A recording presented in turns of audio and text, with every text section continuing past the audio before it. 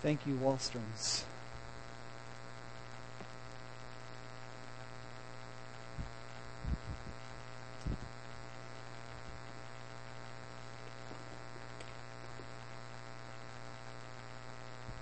I'm going to apologize up front for my voice. I've been talking a lot this weekend. I had a couple from Wautoma come up that I'm doing their wedding in October. So they were coming up for the premarital counseling thing. So spending a whole weekend doing that, imagine that, right?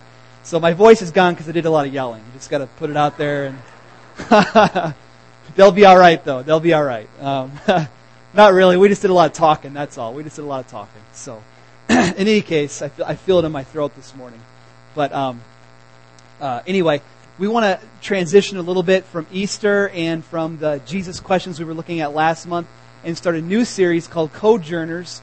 And the idea behind Cojourners, I realize Cojourner is not a word, but it is actually an idea that everyone is on a on a spiritual journey, and we want to come alongside people and share Christ with them. We want to journey with people. We want to do life with people. So that's the idea of a co-journer. I didn't make that up either. That's not my created word.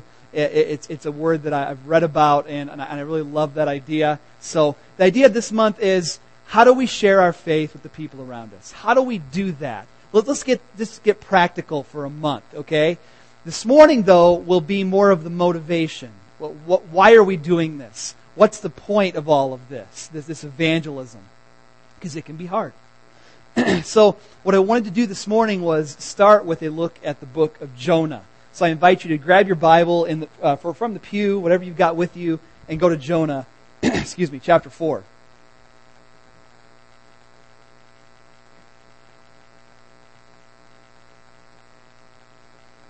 Jonah, Micah, Nahum, Habakkuk, right? Let's see. That's page 655 in your blue Bibles from the pew. Or are they black? I'm not sure. 655. Now, this is Jonah chapter 4, so obviously I'm not doing the whole book of Jonah. Someday I'd like to preach through Jonah because it's a wonderful book to look at. There's so much there to kind of dig into. But Jonah's pretty famous, so I feel like everybody that's here could probably just catch up because you've done this in Sunday school. I remember Jonah in my Sunday school days at Grace Presbyterian Church because I remember being downstairs and they converted the hallway into a great fish, you know. So it was like a whale, and I remember as a kid walking through the mouth of the whale in the hallway, and you're walking down the hallway, which is kind of like the inside of the whale. I mean, that's pretty cool, you know. But you know Jonah as the story of a prophet. He's a minor prophet in the Bible, meaning it's a shorter book, and God calls Jonah to go to Nineveh, capital of the Assyrian Empire. These are bad people who did atrocious things to the people that they were fighting in wars. This was Israel's enemy, you know. And if I was to recount, I remember being in a class once where the professor said some of the things that Assyrians would do to their captives, and I thought, that's not Sunday morning appropriate. That's R-rated, you know. So these people were pretty despicable people, okay? And Jonah had no love for them. But God says, go to Nineveh. I want you to tell them what I will give you to say. Jonah's like, no way, I'm going the opposite direction. He gets on a boat and leaves. You know how it goes. As the storm comes up and the sailors figure out by casting lots that Jonah's the guy that God's mad at. Well, let's get rid of him. So they throw him in the drink, and the fish, giant fish, whether it's a whale or whatever it is, or a creature God made specifically for the occasion, swallows Jonah. Jonah's in there 3 days, 3 nights, and when the fish finally spews him out, a more humbled Jonah is called again to go to God to go to Nineveh. And this time he obeys and he goes in, and it says if you want to go through Nineveh, it takes about 3 days. But on day 1, Jonah goes in there and starts telling people in 40 days God's going to flatten the city. You know, that's all he says. This place is going to be gone. God's going to destroy it. I mean, the Bible tells us that's pretty much all he said. Judgment. That's it. It's not like he even proclaimed an escape that we know of. He didn't say repent that we know of. But after 1 day of going through the city, people start repenting. And apparently they didn't even know, they didn't even need their sins pointed out. I mean, like they just knew. Like this guy says, God's going to judge you and flatten your city. And they're like, we know why. This is bad. And they repent. I mean, don't you just wish that's the way it went with us? You know, you're talking to somebody and be like, you need Christ, you're a sinner. Oh, I know, I've done hundreds of things, but sometimes we get defensive. But these people, not so much. They just knew it. We're sinners. We deserve this. And so they repent. And then after the first day, news gets back to the king that this repentance party is in full swing, right? And he finds out. Oh, people are repenting. I got to repent too. And so he declares a fast. And he puts on his sackcloth instead of his royal robes. And tells everybody to repent in the city, just in case anyone didn't hear about it. And the city repents. And God holds back His judgment from the city. It says He relents, changes His mind, which He reserves the right to do when sinners repent. And Jonah is mad about it. Now, I'm thinking about when I was a kid, I don't remember this part of the story being very prominent during Sunday school, the idea that Jonah's kind of a lousy prophet, you know. And I remember it in VeggieTales pretty well. I mean, he was kind of despicable there too, you know. They did a good job, you know, with those fish slappers and Jonah trying to tell him to stop. And it's not nice to slap people with fish. And but growing up, I didn't hear that part of the story. I remember one of the first times, I don't know how old I was, but I read the end of Jonah and I was like, oh, this guy's not too nice. And the story really is, don't be like Jonah, you know. Don't do that. Don't be that guy. And which is what we're going to look at this morning to kick off this month of, how do I share my faith? How can I not be like Jonah in some ways, in major ways? So let's look at Jonah chapter 4. Verse 1. But Jonah was greatly displeased and became angry. He prayed to Yahweh, "Oh Yahweh, isn't this what I said when I was still at home? That's why I was so quick to flee to Tarshish. I knew that you were a gracious and compassionate God, slow to anger and abounding in love, a God who relents from sending calamity.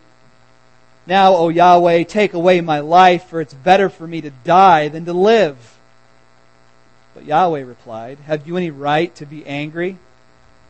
Jonah went out and sat down at a place east of the city. There he made himself a shelter and sat in its shade and waited to see what would happen to the city. Then Yahweh, God, provided a vine and made it grow over Jonah to give shade for his head to ease his discomfort. And Jonah was very happy about the vine. But at dawn the next day, God provided a worm which chewed the vine so that it withered.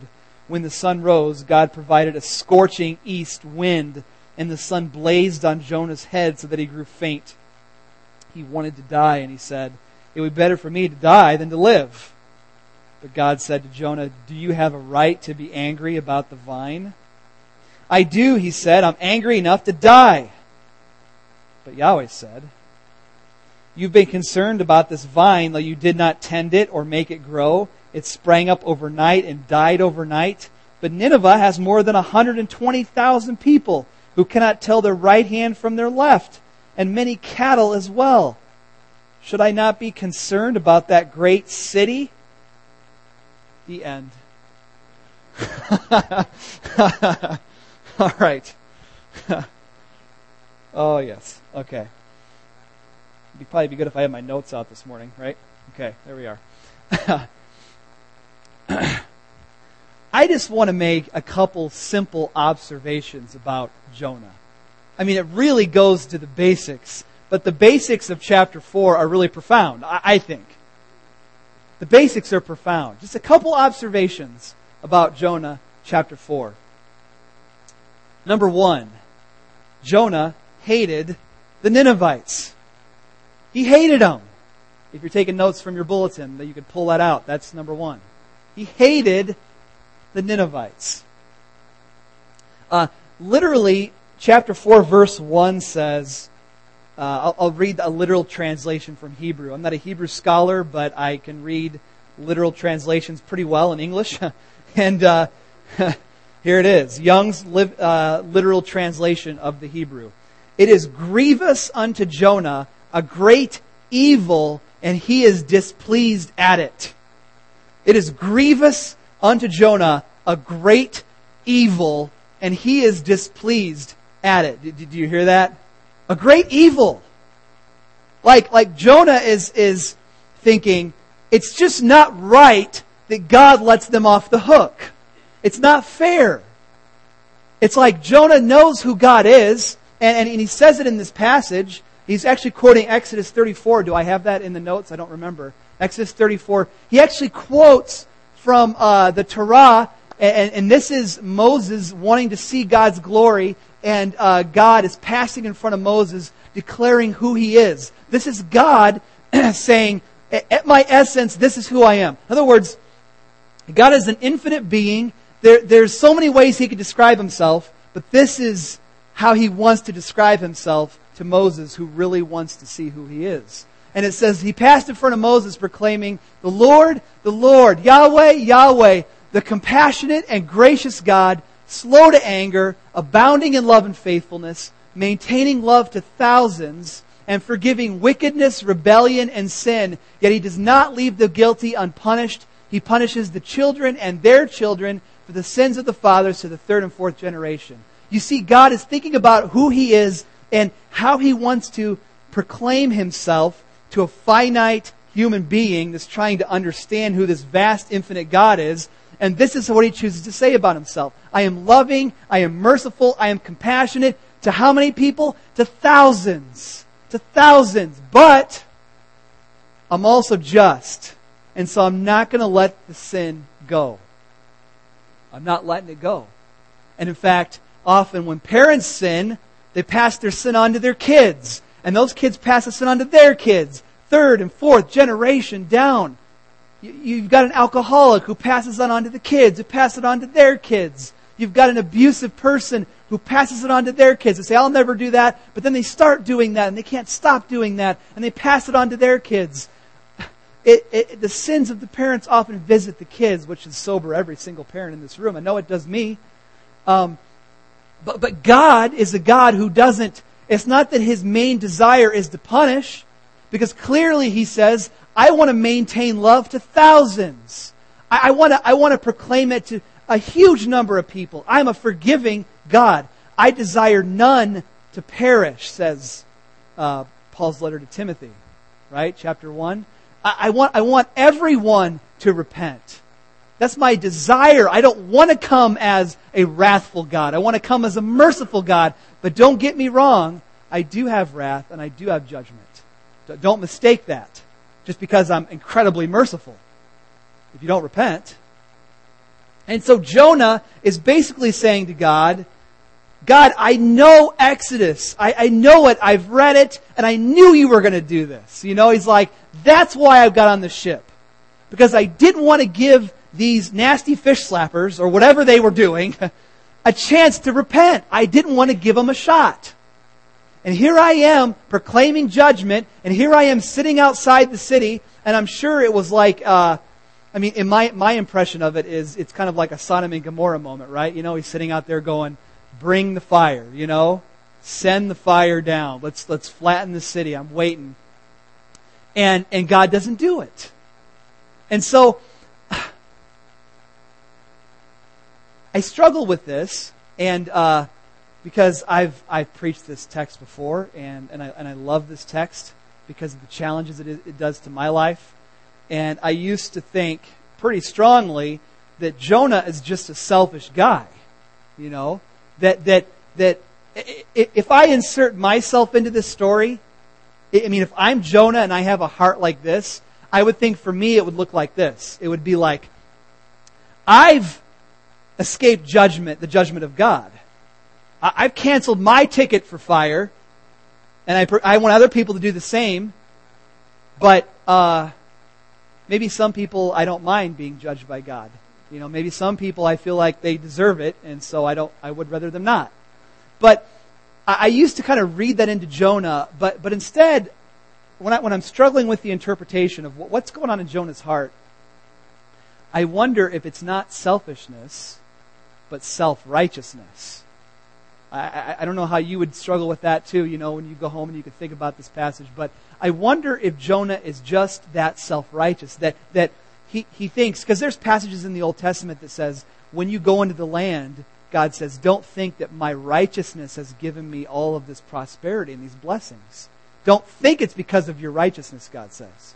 And so I wonder if Jonah walked into the self-righteous trap where it's like, I deserve blessing, I deserve honor from God, and I'm a pretty good person. You know, I'm pretty good. Have you seen my kids? You seen my wife? I mean, these are wonderful people. Have you seen what I do? I'm a pastor. I'm a pretty good person. And God hates that. He hates that attitude of, I am deserving of this. He honors the person that beats on their chest and says, God, have mercy on me, a sinner. I'm lousy, you know? I'm tempted. I fail. And I wonder if that is where Jonah really goes wrong. Where he's waiting for judgment because he knows those Ninevites are violent, vicious people who oppose the people of God, Israel, and so he wants them to get what's coming to them. They're not the righteous ones like him. And God says, have you any right to be angry? And I wonder if God asking him that, have you any right to be angry? Again, it's kind of God's way of saying, shouldn't I be angry at you, Jonah? I mean, I told you to go to Nineveh, and you sinned against my direct revelation and went the other way. Isn't that sin too? And these people don't even know their right hand from their left. Sorry, that's right hand. Right hand from their left. It's a long weekend. I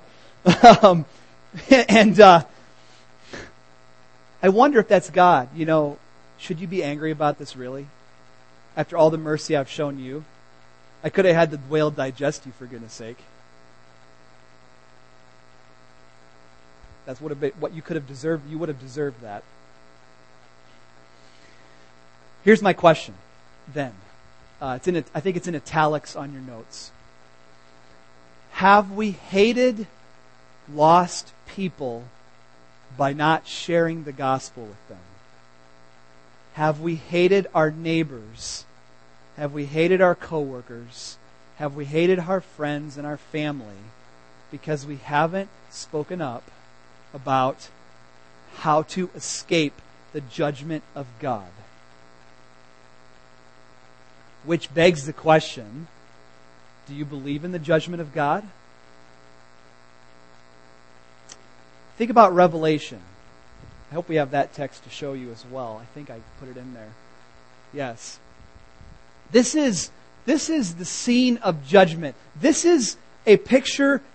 It's wonderful and frightening. It's wonderful that God has given us previews. I mean, you think about, when I go to movies, I'm one of those people that like previews. You know, I like this. Unless they're inappropriate, then of course I don't. But if it's a movie that I want to see and they show me the preview, I love it. It's like, that's cool. I want to see what's coming up. This is a preview of something that's really going to happen. Okay? And it's more than a fictional story that we get excited about. This is really going to happen. And it says, Revelation 20 verse 11, then I saw a great white throne and him who was seated on it. Earth and sky fled from his presence, and there was no place for them. And I saw the dead, great and small, standing before the throne, and the books were opened. Another book was opened, which is the book of life. The dead were judged according to what they had done, as recorded in the books. The sea gave up the dead that were in it, and death and Hades gave up the dead that were in them, and each person was judged according to what he had done. Then death and Hades were thrown into the lake of fire. The lake of fire is the second death. If anyone's name was not found written in the book of life, he was thrown into the lake of fire. And when we think about that passage, you ought to be thinking of someone's face that gets burned into your mind and says, there's a person that I know that's going to be living Revelation 20. They're going to be standing there. It's not going to be just something Revelation 20, which is that crazy book that scares people and they don't want to read it. It's going to be literal. They're there before Christ. And then these books are opened and Christ reads from their sins. I don't know how long it'll take, but it only takes one. And then it's judgment. And it says they're thrown into the lake of fire. And I've struggled with that. I'm going to do Revelation this fall. I'm planning on preaching through that. And Lord willing, of course. And I'm probably going to spend a sermon on the nature of hell. But just some of the struggles that I have with the nature of hell is, is it literal fire or is it figurative fire? Because obviously if it's literal fire, then you have an indestructible body that Christ is going to give unbelievers and they're going to be burned forever. Or I say it's a figurative fire and somehow God's punishment is going to match their crimes. I like the figurative fire a little more because it says whatever that's like, whatever that punishment is like, it's horrible because the symbol is fire, but whatever that really is like, it's going to fit the crime. God is a just judge. Jesus talks about some people getting beaten with more blows than other people get beaten in the judgment. Heavier beating. So I don't know what that is or what that's like. I just know that if it uses the figure of fire, I think it's God's way of saying, you don't want to be there. I'm trying to give you an image you can wrap your mind around. Lake of fire. No, you don't want to be there. And you don't want your friends to be there, your family to be there. You should weep over them. You don't want that for them. And the question is, if we don't tell them, have we hated them? I want to show you a video by a well-known atheist named Penn Jillette. Penn and Teller it's a show, two guys that have a show in Las Vegas, I believe, kind of a magic show and comedy and different things that they do. These guys are outspoken against the Bible. I mean, they call the Bible swear words, so let's put that out there. These are not guys that love the faith. But I want to show you a video where Penn Jillette has interaction with a believer after one of his shows. So if we have that ready, we'll play that for about 5 minutes and then we'll come back to the text.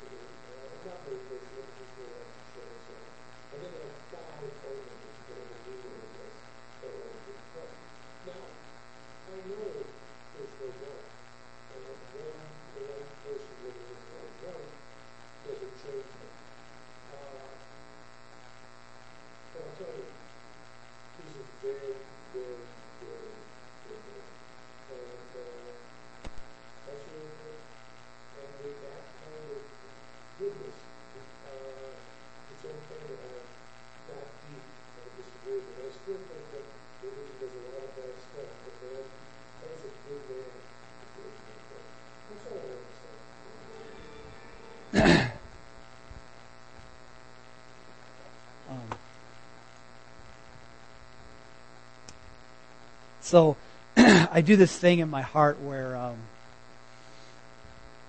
I say, do I want to put the H word out there? Do I want to talk about hell with the people that I share with? Do I want to lay that on them, try to scare them? And I was wrestling with that this week because there's a performance of Heaven's Gates, Hell's Flames in Rhinelander at the high school tonight, tomorrow, and also Tuesday at 7:00. And I thought, do I recommend that? Do I not recommend that? What do I do with that? And as I meditated on that this week, because I'm one of those people where it's like I get scared because I don't want to talk about hell and then have people just get scared of it, and so it's like they're scared of hell, but and they kind of like they pray to Jesus, they don't get to go to hell, then they never really start loving Jesus. You know what I mean? It's like I'm scared of hell, but I don't really love Jesus. I just want to not go there. I want to keep doing all the stuff I normally do and be forgiven, but I'm not really loving Jesus and trying to follow Him. And that's like faith without works, which we know is dead. A faith like that can't save you, says James. So I struggle with that, but I kind of come down on it this way, I feel like. I mean, I've kind of wrestled with that all week, thinking about that question. And where I'm at right now is, I feel like hell's a real place. Hell's hot, and we got to keep people from going there. We just have to. We have to tell people one day they're going to stand before God in judgment. And if Heaven's Gates, Hell's Flames does that and puts some fear in people, my prayer is that if you take them, that you have the conversation afterwards. You know, you have the conversation.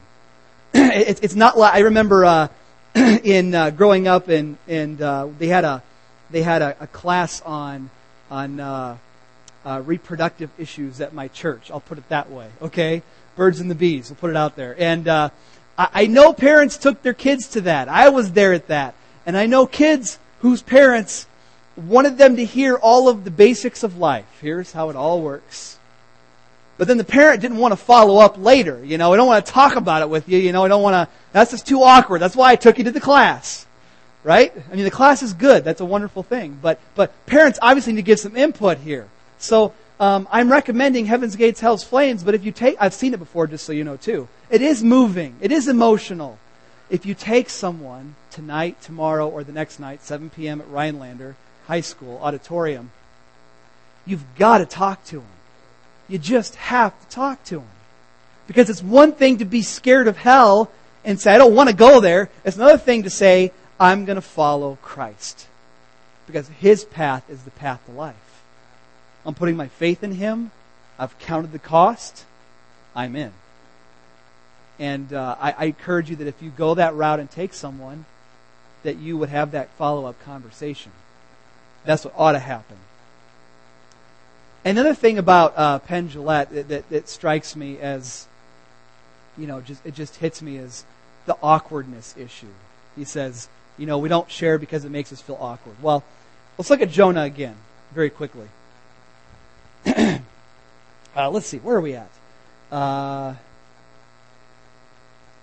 It says in verse 6, the Lord God provided a vine and made it grow over Jonah to give shade for his head to ease his discomfort. And Jonah was very happy about the vine. But at dawn the next day, God provided a worm which chewed the vine so that it withered. And when the sun rose, God provided a scorching east wind, and the sun blazed on Jonah's head so that he grew faint. He wanted to die and said, it'd be better for me to die than to live. Okay, so God causes this plant to grow over Jonah, and it shades him from the heat of the sun. While he's hoping the city roasts, he's happy that his head is not roasting. You get the humor here, right? The irony. And then God says, you care about my grace on you and the plant more than you care about my grace on Nineveh.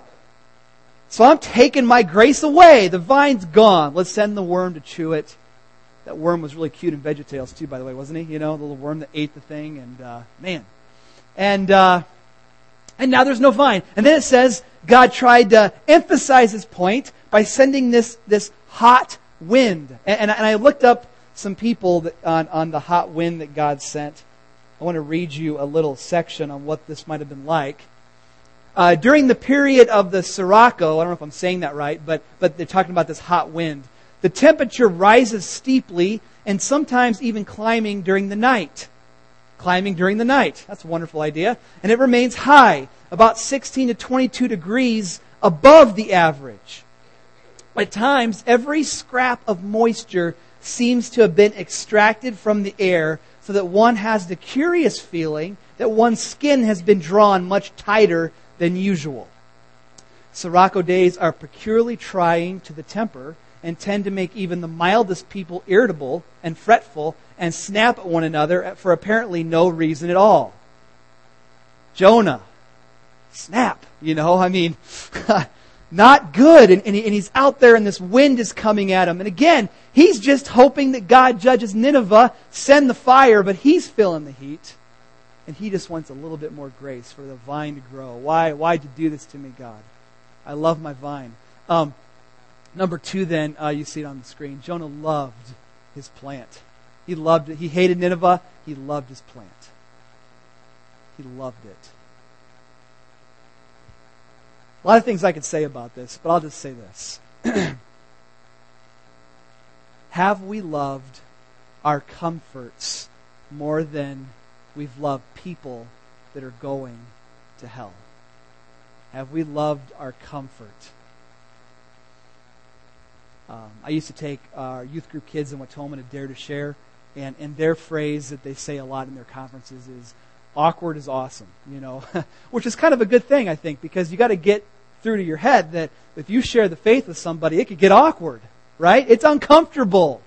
And I learned this. When we were sharing the gospel with our neighbors, invited them to church. One Sunday I was preaching and they came to church, shared the gospel. They prayed with me to receive Christ. We celebrated. This is wonderful. They're believers. They're our neighbors.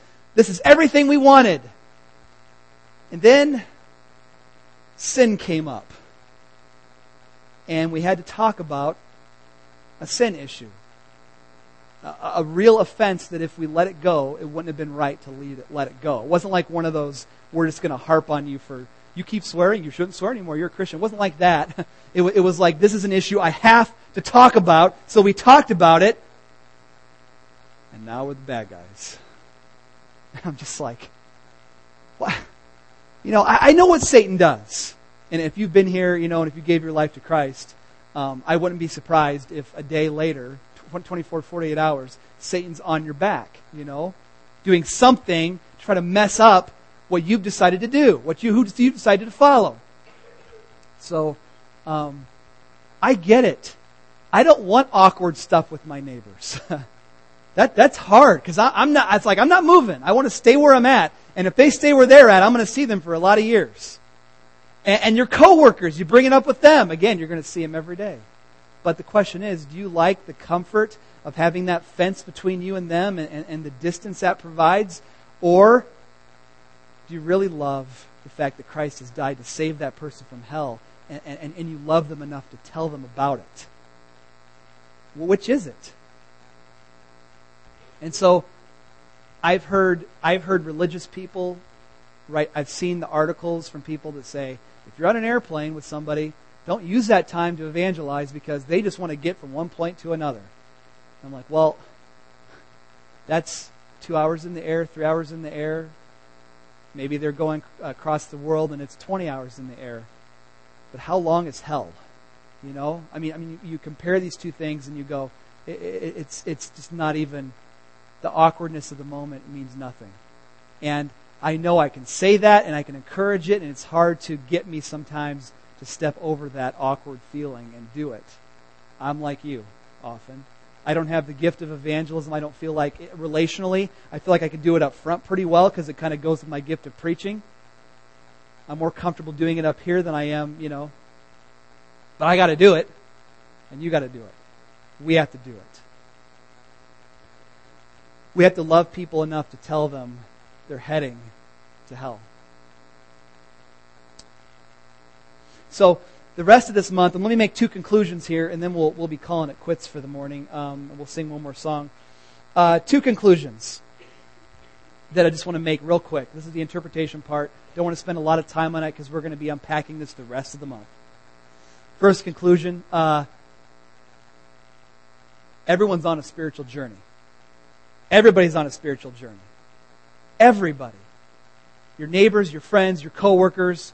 And as bad as some of those people might be, they're on a journey possibly away from God. And then there's other people that are on a spiritual journey and they're walking closer and closer to God. And they're interested. Can you tell the difference? Can you see into the heart? To know which person feels like they're seeking and which person is like antagonistic? Maybe the antagonist has spoken loud and proud about how much they hate God. Maybe they've been the Penn Jillette and they've gone on the record saying, I am an atheist. That's who I am and I don't believe the Bible. He's spoken a lot on that. But I think for the most part, we don't know how interested people really are. And we also don't get the fact that every single person on the planet, I'm guessing, has thought about, is God real? What do I do about that? The atheist has thought about that question. The person that's walking away from God has thought about that. So, I know I like to talk to people that are seeking because they want it. They're hungry. But I also got to talk to this person who's walking the other way, because that person's thought about it too. And we can talk. And we can dig some stuff up. And this month I want to talk about how we have conversations. What do we say to them? And I'm preaching to myself as much as I am anybody else. Everyone's on a spiritual journey, and God has called us to enter into the spiritual journeys of other people. That's the second conclusion. God has called us to walk alongside people, to run up to the person that's going this way and saying, do you know where you're walking? Do you know which direction you're going? And lovingly, in a sane way, just like you saw in the video, tell them. God has called us to be a co-journer with people that are walking to hell or walking closer and closer maybe to a relationship with Christ. So I'm inviting you to come back and to be excited about that and to think about the reality of hell, to think about whether Heaven's Gates, Hell's Flames is a good choice for you to take someone to, but to know that you've got to do that follow-up question, even if it's awkward. What did you think about that? Did you make a decision that day? Well, what happened? Do you want to follow Christ? If you do you want to come to church with me? If you do, you want to go to my small group? Do you want to look at a Bible verse every morning together before we go to work or whatever?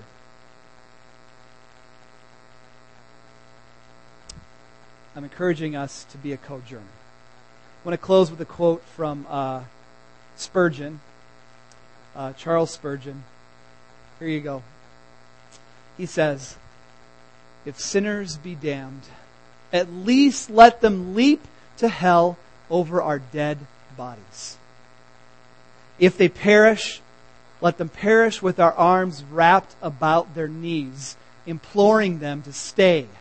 If hell must be filled, let it be filled in the teeth of our exertions, and let no one go unwarned or unprayed for. Spurgeon. Man. Let's pray. Jesus, we're glad that you warned us. We're glad that you told us that we shouldn't fear people that can kill our body. We should really fear the one that could destroy both soul and body in hell. I'm glad that you warned us that it'd be better to go into the next life without an eye, or to use the eye to sin and go to hell. I'm glad you warned us.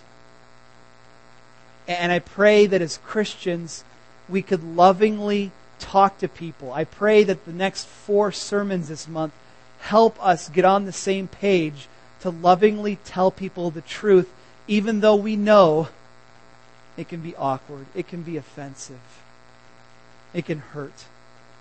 But I pray that you'd stir up a desire in us to love people well the way you love. I pray that the power of your love, that we're going to sing about again in just a second, that the power of your love would move powerfully through us. Help us, God. Because so often we lack the right motivation. Help us. In Christ's name, amen.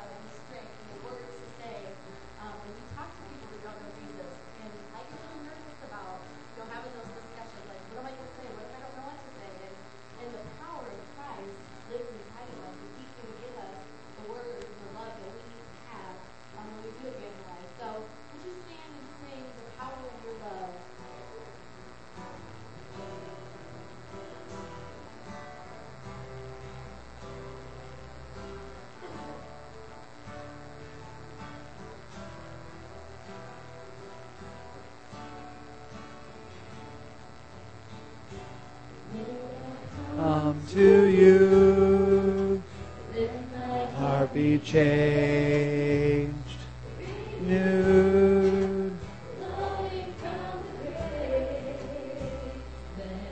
found in you.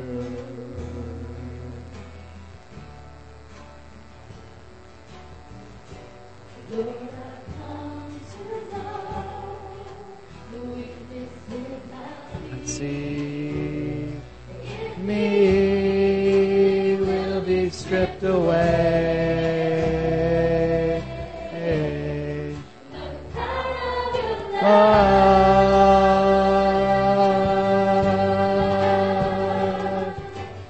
Hold me close. Crown me. Bring me near your side.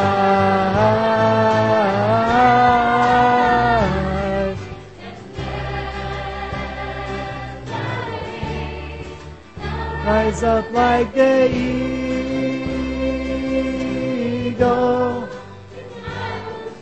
With you, your spirit leads me on.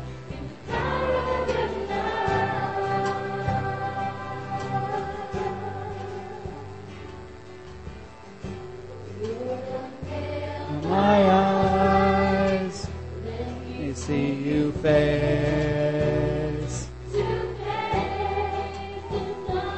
of your love in me.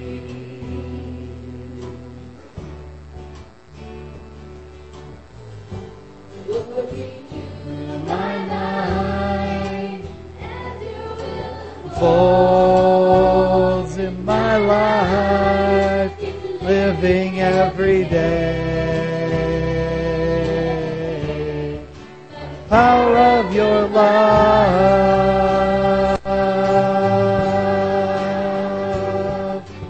hold me close, crown me.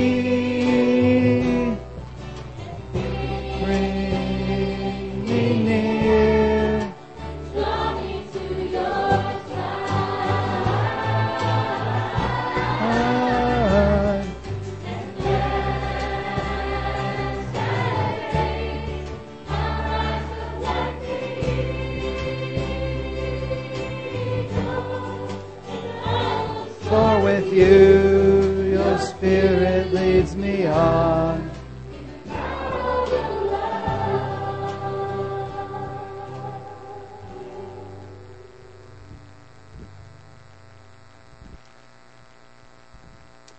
If you're here this morning and you don't know the power of Christ's love, we wanted to say the cross and the resurrection, this is the power of Christ. Christ died on a cross to forgive you for what you've done wrong. You deserve hell. Christ took it on the cross. If you want that gift, I want to give you a chance to respond. If we could bow our heads and close our eyes. And if you say, you know what, I want that gift. It's not, hell's a scary place, but I want to love and follow this Jesus. I want to accept this free gift of salvation that's offered to me this morning from Jesus. If that's you, would you put your hand up and we will pray together? If you're like, oh, that's me. I need this. I need this.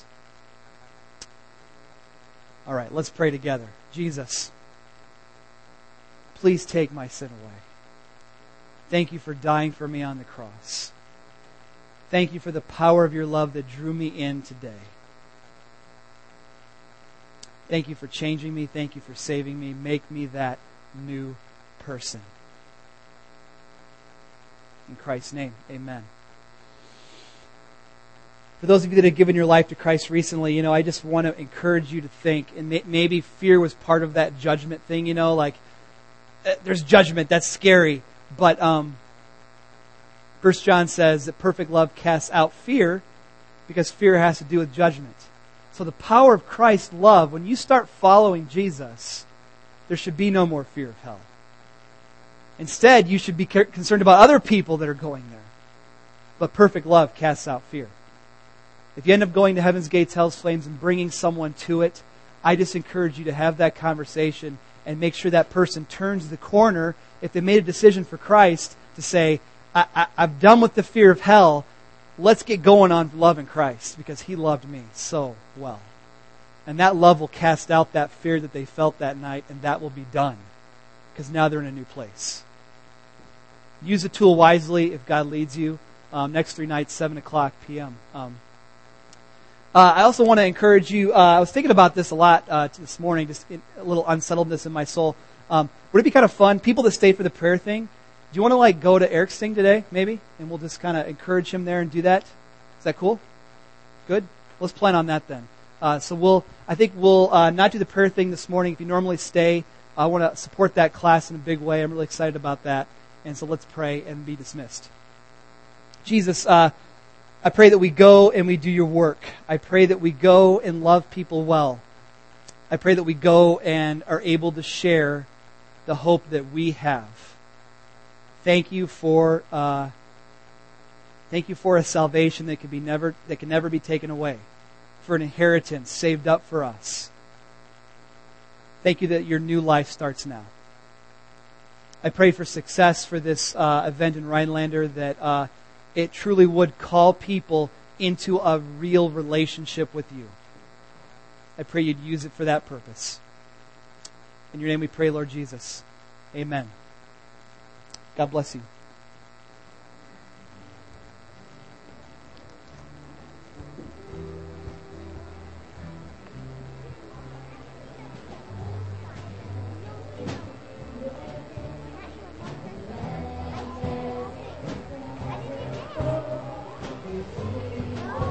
Good job. Good job. Thank you.